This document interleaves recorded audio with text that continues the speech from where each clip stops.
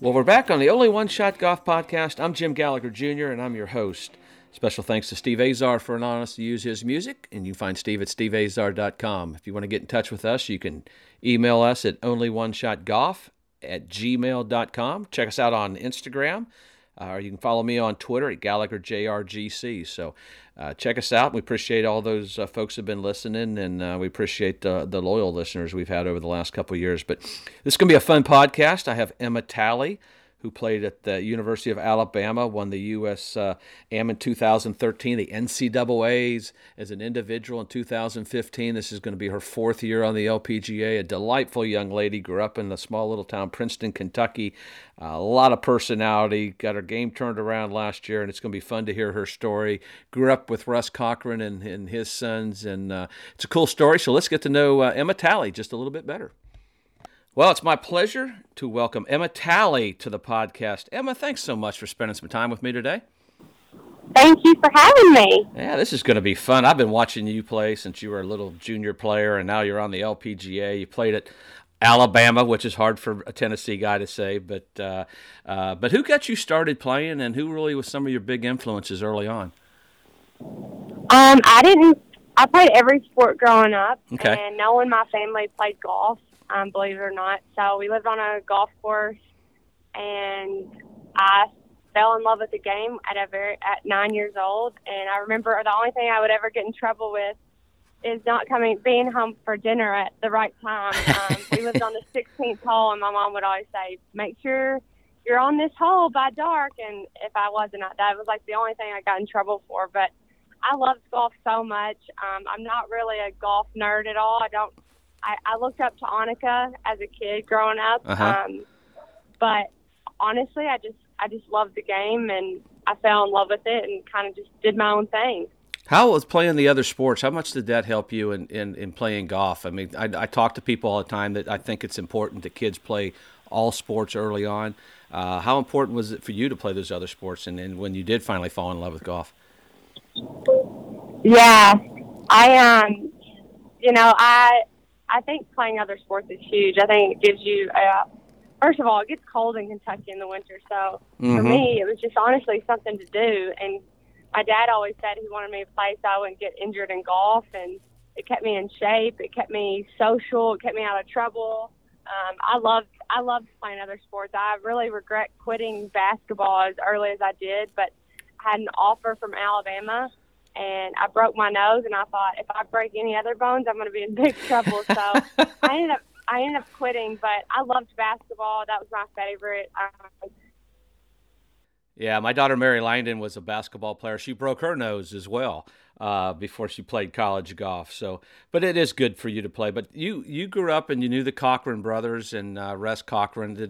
How was it playing against the boys? Because I know my girls had to play against the boys. What was that like playing against the boys, and what did you learn from them? The Cochran family. I would say Russ is someone else who I looked up to. Whenever I was 10 years old, I remember some of his older boys were playing basketball. And I went over, and my dad said, "That's Russ Cochran." And I went over and got his autograph, and I still give him a hard time that I have it up on my bulletin board in my room at my parents' house still. But I was so lucky. I feel like all those guys, Murray State University was just down the road from me, and a lot of good golfers, a lot of guy golfers went there from around Western Kentucky, and then obviously Case was. I remember growing up, and I was like maybe 11 years old, and he was in high school, and here I am, like a little kid, and I walked up to him and said, "You want to have a chipping contest?" And I remember he would just play. We would play games all day long, and he was so good to me, and it's people like that really kind of elevated my game probably at a young age, because I was allowed to play with the older kids and the older guys, and I remember asking him how to hit out of the bunker, and Case is an awesome guy, still is an awesome guy, and I haven't talked to him in a long time, but he definitely helped me. Yeah, those guys were very good players, and Russ was. I mean, he's the one that kind of turned me on and mentioned talking about you because he knew my girls played, and you mentioned you went to Alabama. What was that? What was that recruiting process like for you? Because you were a very good junior player, and I'm sure you had a lot of opportunities and chances to go other places. But what was it like, and why did you choose Alabama? Yeah, I was the number one recruit for my year, but it started really young. I remember at the U.S. Girls Junior when I think I was 12 years old.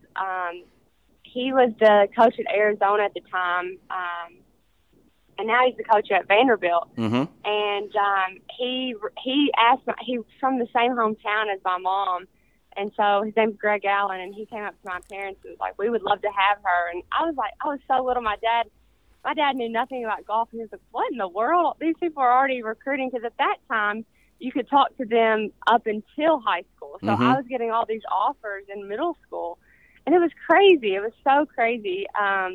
But yeah, I was lucky enough to be able to go kind of wherever I wanted to go, and I looked everywhere and loved every school I went to. I said, "Oh, this is it. This is it." I mean, it was amazing. All the schools have great facilities, but Alabama stuck out. It definitely was it was just the best. I mean, I wanted to go somewhere that wasn't too far away from home. I wanted to go south, and they won the national championships on the girls' side in 2012, which I went in the fall of 2012. So they were really good, and they were always ranked really high. And Mick Potter started watching me when I was I think in middle school as well. He offered me when I was in 8th grade, and he got Nick Saban to come out of his office whenever I was a junior in high school and I hadn't committed yet. And I'll never forget it. Nick Saban walked out of the room and said, "Emma Talley," and started listing everything I'd accomplished. And he said, "So are you going to commit or not?" And I thought that was hilarious. I mean, he was like, "This is where champions are made. Are you going to be a part of it?" And I was like, yeah. I ended up committing the next week, but I made him late for the bus. It was just a cool experience. I'd never been anywhere. Looking back, being from a small town, it's so cool to go to a school that everybody there is so successful, and I'd never been around anyone like that. My roommate in college won back-to-back national championships in doubles tennis. Wow. My other roommate, she was the captain of the soccer team. The guy I dated at the time won the Gold Glove on the baseball team. It was just everyone around you was so successful, and it was just so cool. And I wish that I feel like I took it for granted a little bit at the time. Looking back, now that I'm on tour, I'm like, I wish I could go back because those were the days. That one.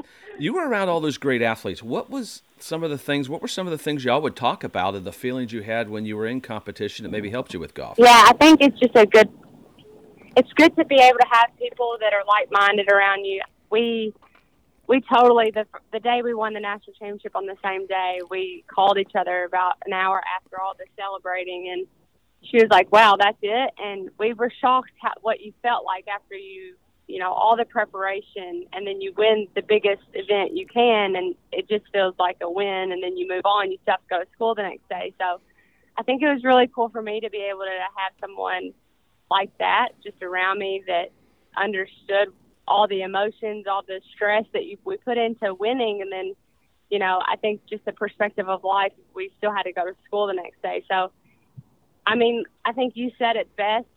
Everybody at Alabama was so successful. You felt bad if you didn't win because everyone else around you was winning. And I think that was the culture. And it was so cool to be a part of.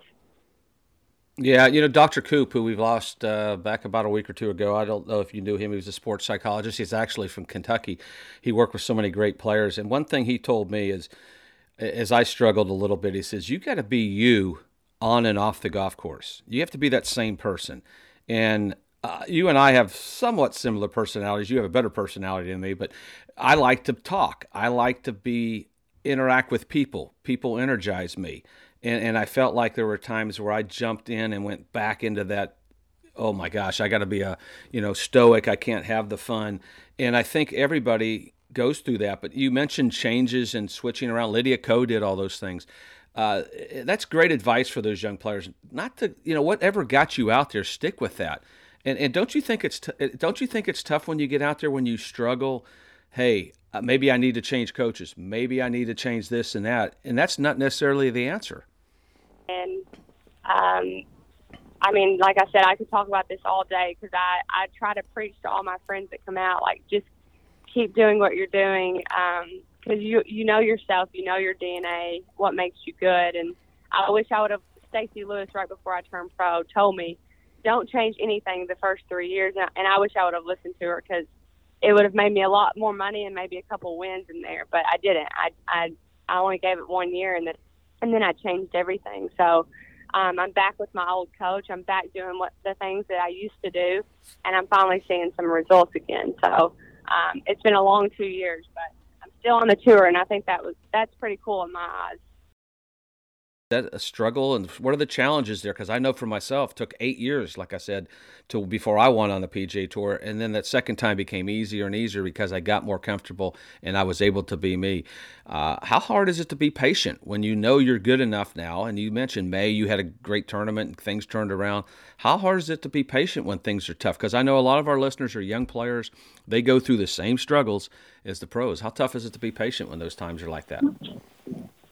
Yeah, for sure, and that's what I did. I mean, I freaked out because I didn't win, and like I said, if you look at my stats my rookie year, I think I had, I don't remember how many top fives and top tens, but I had several, and as a rookie, I mean, that's a pretty good start, and but I freaked out because I didn't win, and I think too many times and now I work with a mental coach now, so I know what to say in this, but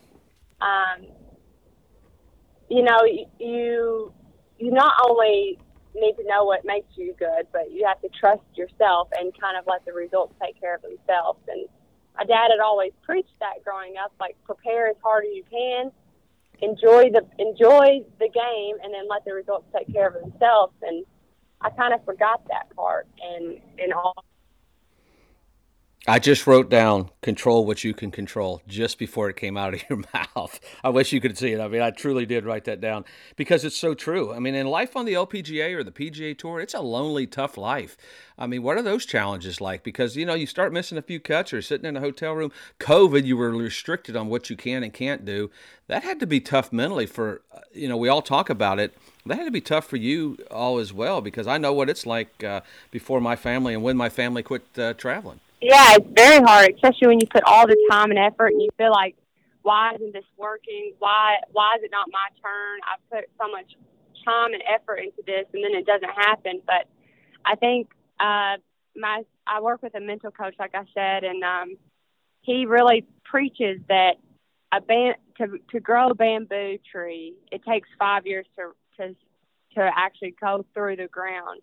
You can't dig up and make sure the roots are growing. You just keep having to water it and make sure it gets enough sunshine every day. And after 5 years, once it comes through the ground, it grows 150 feet in 6 months.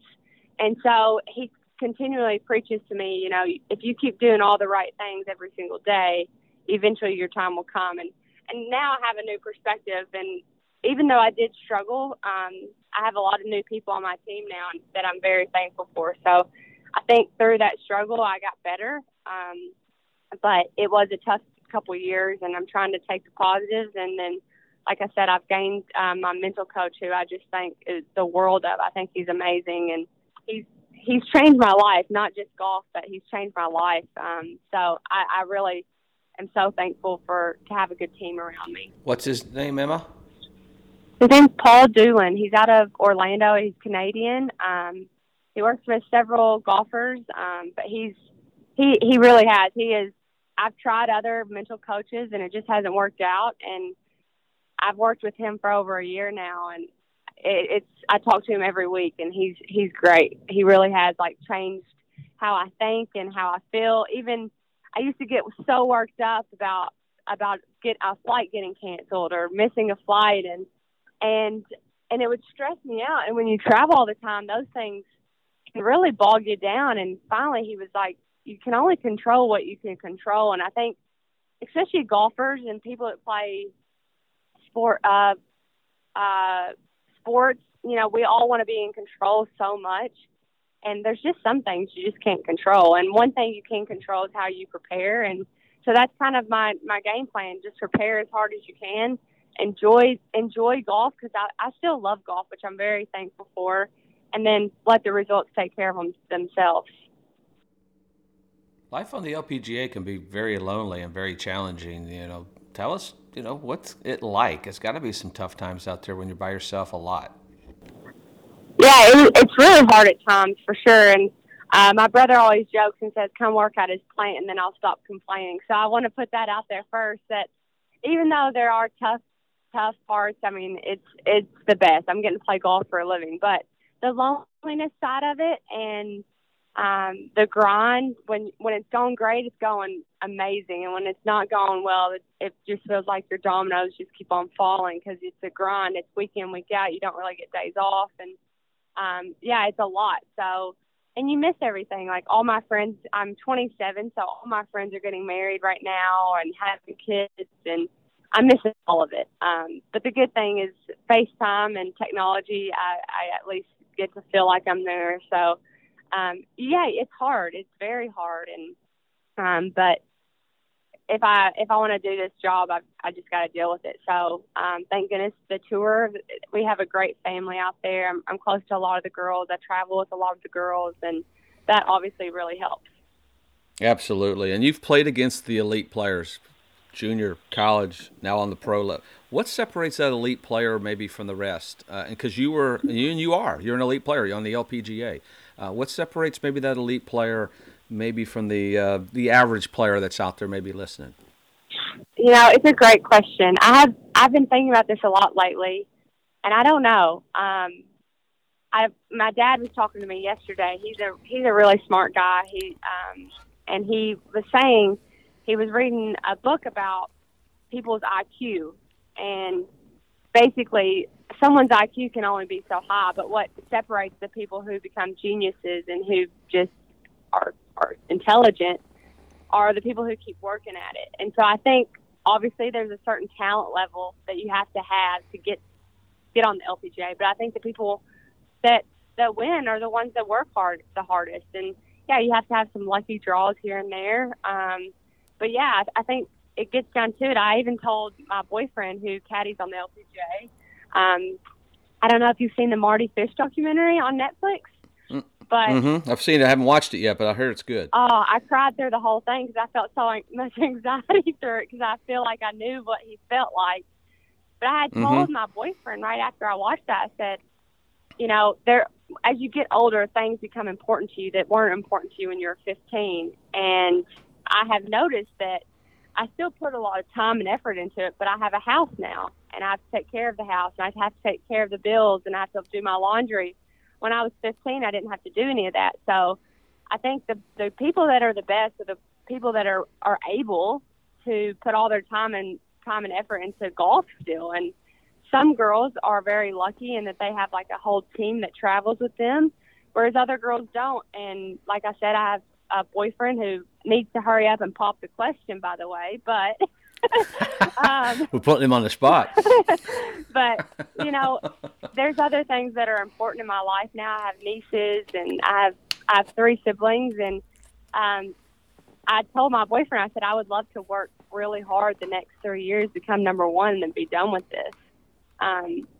But you have to sacrifice a lot to do that, and I think that's the difference. I think all of us are probably as talented as the next person, but it's those that can put the most effort into it and the most time into it. Yeah, it's an inner drive. It's also that time management that you had to do in college. As you mentioned, I had to take tests. I had to still work hard. I had to work out. It's all the same thing. It's just at a different level. It's tough being a grown-up. Yeah. Trust me, I'm 60, and I'm still crazy. learning. I'm still learning. I mean, my mental coach finally, he said, he was like, you know, Emma, I think it might be worth finding a drop-off service for your laundry every week, because that's 2 hours of your time, you know, and because you have to sit there at the laundromat. You can't. It's not like at home where you put it in and then you can do something and then go back. You have to sit there with it. So sometimes it takes me 2 to 3 hours to do my laundry, and he's like, you know, I think it's time to learn to manage this and just spend the $20 and let someone else do it for you. So I'm learning every step of the way. It's going to be my It's going to be my 4th year on tour next year, and I'm still learning every week. You'll continue to learn. My wife learned that quickly at LSU when she was down there. Her first year, she learned, you could drop this off? This is simple. Yeah. So she figured that out early. So I'm glad you figured that out. I've got to do that myself. Sometimes sitting in there trying to just kind of think about life, is fun. But after sitting there for 2 hours doing your laundry, it's not the greatest thing when you've got other things to do. But you mentioned getting it rolling last year. I think it was Ireland when things turned around. I sent you a text.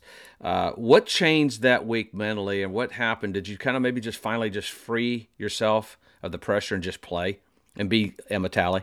Yeah, I didn't have a lot of great weeks last year, but I had a few, and I missed the first 5 cuts last year. And then 3 months later, I'm in a playoff to win, and I played the playoff terribly, but that's a whole other story. But, yeah, it was crazy. I kept telling my dad. My dad kept saying, what's going on? I'm like, I'm so close. I'm so close to playing so well. I think it was the confidence. I went back to my old coach at the beginning of the year. Every week, I just felt a little more confident in my game and what I was trying to do, and that week it all just kind of clicked. And I think I shot 7 under the first round. I think when you start off hot, for me at least, because I'd missed so many cuts, as you know, when you shoot even, you got to shoot a couple under the next day. Yeah, it gets to you. So I've actually stopped looking at the leaderboards. That was one of the first weeks I stopped looking at the leaderboard. Obviously, by the end of the week, I knew where I was just because of my tee time, but I stopped looking at the leaderboards completely and just trying to make as many birdies and pars as I could, and I felt comfortable, and it was just a great week. And I had another good finish last year and in Dallas, and it just all kind of fed off of each other. And hopefully this year I have a lot more chances because I feel even better than I did last year, even in Ireland. So I'm hoping that if doing all the right things, it'll. Sounds like you were allowing yourself to control what you could control, and I think that's a big part of that. What are expectations and goals for this season? What are what are you expecting out of yourself this season? What are some of your goals? I know this is so cliche of me to say, but it truly is what I'm trying to do. I'm trying to just stick to what I promised myself. For example, there's those leaderboards all over the golf course, and every time I look at it, I get so stressed out. So one of the things I'm going to do is really try not to look at them, and it's really hard to do, but there's nothing. It doesn't help anything. Sometimes it gives you a little motivation, like if you're one shot off the lead or something. But in the big scheme of golf, I'm just going to try to stick to my process and remember who I am, remember my DNA, try to really commit to everything that I'm doing because I know it's all right things that it'll pay off. So it's hard to do that because there's so many good players around you. You try to figure out what they're doing while they're being successful. So it's hard to stick in your own lane, but I'm going to try to do that this year. That's really my only goal. As far as like big goals, I really would love to play on the Solheim Cup team, and that's basically the goal. I mean, I want to play for the United States in the Solheim Cup, and that's the big goal. Well, you can do it. One thing you got to do, try this, and this is what I always did. I when you first see your name on the leaderboard and you're first on tour, it kind of freaks you out. But get comfortable and expect your name to be up on that leaderboard. When you see your name up there, go, hey, it's supposed to be up. Yeah. I'm good. I tell my mental coach all the time, I'm good if it's at the top. I start freaking out when it's on the bubble of making the cut and not. That's when I go nuts. So I've got to figure that out. Think of it this way: when you're barely on the cut, you're not playing at the level you are when you're at the top of the leaderboard. So that is pressure. I always felt more pressure trying to make the cut than I did trying to win the tournament. Same. I know that sounds insane, but it's true because when you're playing well, you're confident, and you're expecting to play well. When you're on that bubble, you're like, things aren't exactly right. Right. So, I mean, it's a great approach. You're approaching it the right way, and I think that's a big plus of it. But on a personal note, and we talked about this, your hometown in the state of Kentucky hit with the tornadoes, and you saw the devastation and everything. Can you update us on how things are going at home and how we can help out? And I know you and I talked about maybe having you're going to have a tournament maybe this spring. Can you kind of update us on how things are going there back home? Yeah, thank you for mentioning it. I've been in New Zealand for the last month, and I got to go home actually this past weekend and see the damage with my own eyes, and it's just crazy. So many people lost their homes, and it's so sad because a lot of people that thought their homes were okay, they're actually not. They're cracking now, so they're going to have to demolish their homes as well. So, people lost everything. The good thing is, and I hate to use this word, but because they're not lucky, but the place where it hit in Princeton, almost everyone survived in Princeton. And I think that was like a huge blessing. Most people had basements in and around the golf course where it hit. If it would have hit on a different side of town, that wouldn't have been the case. So I think we were very blessed. However, people lost everything, all their possessions, trophies, and all their pictures. They lost everything. So people are just needing homes right now. They need homes. We need contractors to build homes. Unfortunately, I'm sure everybody on here knows how insurance works. I mean, people are they're not getting quite as much as they thought. So it's just sad. But the good thing is we have each other.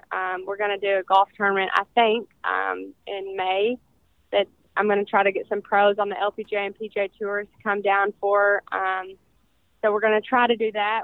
That's a work in progress. And then I'm going to do something the first week of the LPGA event in Boca. I'm not just probably $100 birdies and try to get a bunch of people to do it. I got my local Chamber of Commerce. They put together a GoFundMe page. So that's what we've been donating to help people kind of get on their feet again. So, it's tragic. And the towns next to us, a lot of government housing and a lot of people died. So it's just really sad, but a lot of prayers are needed. And it was nice to see some of my neighbors that I could hug their neck because their home is gone, but I got to see them. Yeah, exactly. It's all about perspective, and sometimes people forget about, they go on to the next thing. We go on with our lives, and we forget about. You think of Lake Charles and the things they went through just a year or so with the hurricanes and everybody, and it takes time. And this is going to take time and healing. We just got to keep them, like you said, keep them in your prayers. And if you can help out, help out. What's the name of your Chamber of Commerce, the GoFundMe page? That if someone that's listening wants to make a donation, what's the name of that? It's actually called the Chamber of Commerce. I think it's called the Chamber of Commerce of Princeton. It's on my Instagram page, on my bio, and you'll see it. I'm going to be posting a lot about it in the upcoming weeks. So, how my parents' neighborhood got hit as well. Their house didn't. 2 houses down did. It's crazy how tornadoes work. But you can see all the way through the golf course to our friend's house that is so far away, and everything's just gone. So it's tragic. And you're right. It's going to take 5 to 10 years to rebuild what was lost. So just very sad for our we only have 4 stoplights in my community. So very small knit community, and it's going to take a long time. Absolutely. And you mentioned you live in a small town. We'll go into another thing. What's it like traveling the world? Not just the U.S., but traveling the world in the LPGA. Do you ever have that pinch me moment going like, wow, guess what I get to do today? I get to go play golf. Yeah, it's so funny. My whole town, there's a helmet and metallic sign when you pull into Princeton, Kentucky. Everyone there is so supportive. It's so cool growing up in a small town like that because everyone's so supportive, and everyone knows people know what I'm doing before I even know what I'm doing. So they are so supportive. I'm so lucky to be from a small town. I think it's the best. My boyfriend is from New Zealand, and he's like the star of the town because no one's ever heard an accent like this. So it's just fun, it's just a great place to live and grow up, and I try to share as much as I can with them that I get to do. So it's very cool. Absolutely. Okay, the big question. And when this podcast comes out, we'll know the answer. But there's kind of a big football game going to be happening, and you're talking about titles. Alabama's playing Georgia. You got to give me a prediction, and I know who you're pulling. Yeah, obviously. You got to give me a prediction. I'm going to say Roll Tide all the way because I think Georgia is playing better right now, but I think we know how to get it done when it comes down to it. And I think the confidence was built the last couple of weeks is huge. We were kind of in a slump there, I felt like, for a little bit. And then the last few wins that we've had, I think the team looks really good. So I think Nick Saban knows how to win, and I think we're going to win it. There you go. And Roll you're driving Tide. through Georgia, and see when this podcast comes out, we had to do a little editing because I think the Georgia fans were messing with our reception. A Tennessee guy, an Alabama guy, but I appreciate you spending some time with us. You be safe going back home, and I'll see you in Boca. I'm actually calling the golf down there that week, and Perfect. I'll get to spend some time with you. And if I can help you out with the Tornado, if the tournament, if it works in my schedule, please call me. Yeah, great. I don't play much golf, but we'll have a good time, and we'll figure it out. Perfect. Thank you so much. Thank you, Emma. Roll Tide.